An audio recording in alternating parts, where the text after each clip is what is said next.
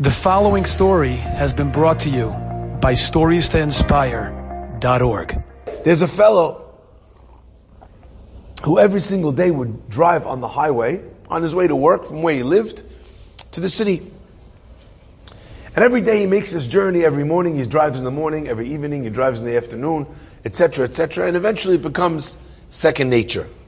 One day he's driving and he feels exhausted. I don't know if you've ever felt that feeling when you're driving, that if you don't pull over on the side of the road and take a nap, bar minan.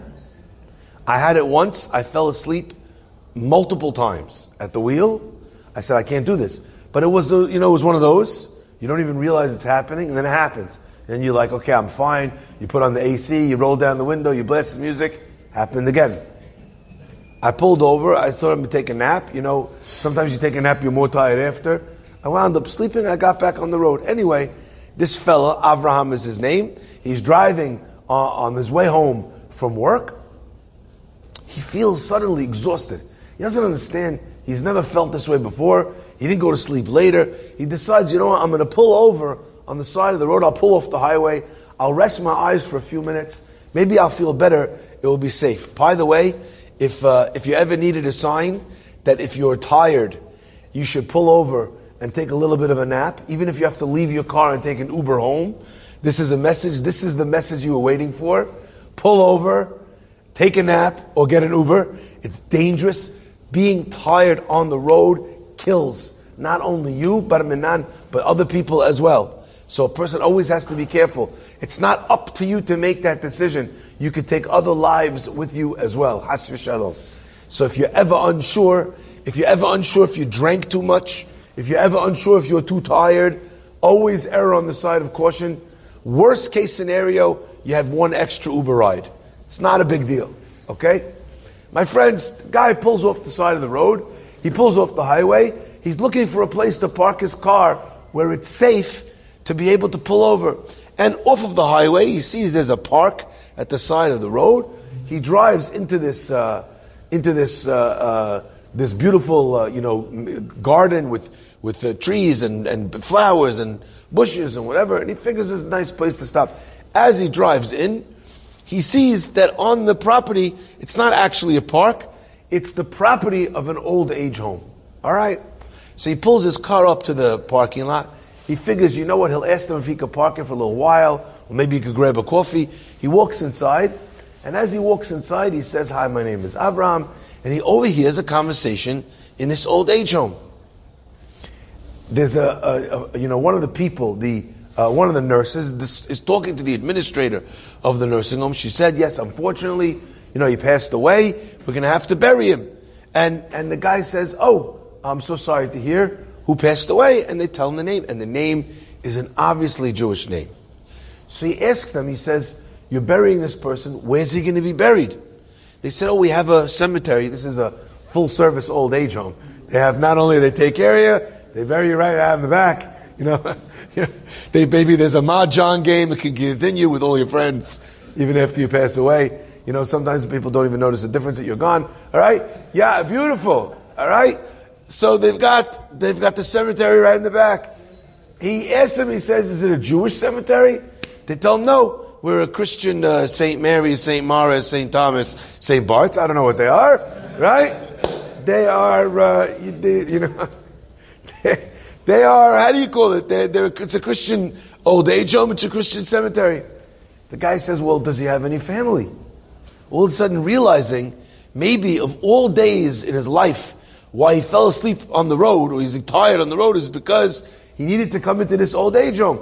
They say, "No, it's a Christian. We're going to give him a Christian ceremony, a Christian cemetery. Maybe they'll sprinkle some water on him for good measure. I don't know what they'll do." Right? The guy says, "Listen, I'm an Orthodox Jew. This guy's a Jewish name. Please contact the family. Ask them what their wishes are with regards to giving him a Christian burial." The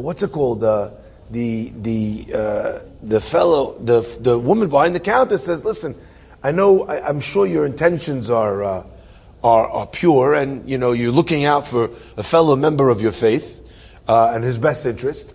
But unfortunately, this fellow, Mr. Cohen or whatever, he has no wife, he has no children, he's alone in this world. He has no next of kin on record. So there's no one to do a Jewish ceremony. All we have over here is the pastor on grounds, the guy thinks about it for 2 seconds. He says, well, is there a Jewish cemetery in the region? The administrator is looking at this guy. Who are you? The guy just came in 2 minutes ago for a coffee. Next thing you know, he's an undertaker, he's a rabbi, right? He says, listen, I'm a Jewish guy. This means a lot to us. Burying someone is a big mitzvah, according to our tradition. Judaism places a tremendous amount of importance on the way a person is treated when they pass away, because we believe that that's not the person's final chapter, and that they're aware of how they're being treated. It's called Chesed Shel Emet. The Baal HaTurim says, you know why it's called Emet? The kindness of truth. Emet is letters Aron, which means a coffin. Mita, which is the bed that they carry them on. And Tachrichin, which means the shrouds that you're supposed to wear.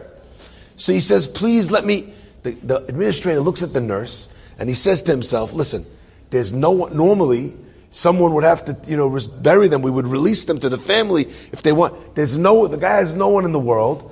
We have all the documentation. He says, well, there's a Jewish cemetery, a couple of towns away, but we don't have a hearse. We don't have any method of transporting the coffin anywhere. We've got him prepared for burial, but we were going to do it in the backyard. The guy says, listen, I'm Jewish, which means I have a minivan. Right? The guy goes, I could take the guy, no problem, free of charge. I'll take the guy over 2 towns, 3 towns, whatever it is. I'll drop him off at the cemetery over there, and I'm sure they'll bury him in the Jewish plot in the cemetery. The guy can't believe what he's hearing. He says, listen, there's no one claiming him. There's no one in the world who's going to claim him. He says, tell me a little bit, let me make sure you're a legit guy, and I don't know, you're not going to take the guy for a weekend at Bernie's, all right? Make sure that everything's legit, and I'll release him to your care. The guy says, my name is this is my job, this is my place of work. The guy looks him up online, everything checks out, the guy's a legit guy. He says, look, you care very much, it's beautiful. I would also want at my funeral that there should be someone that cares so much about me, present when not just strangers burying me. He says, we will officially give you legal release, and they release the body to this guy and his Toyota Sienna. Or Honda minivan. They say, we're not advertising. You guys didn't sponsor Toyota and Honda. It's your fault. It's your fault. If you want, you could sponsor, and then we'll make the van yours. Okay? Either way, they give him the body.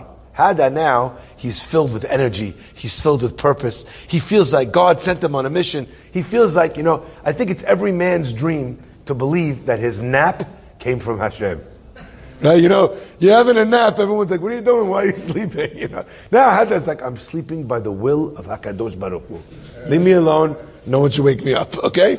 The guy takes the body. He drives over 3 towns to this cemetery. Pulls into the thing. He finds the administrator of the cemetery. He says, I have this body. He says, who are you? He says, my name is Avram whatever. He says, is this your father? He says, I'm not related. I went to an old age home. They were burying the guy. I begged them to take him.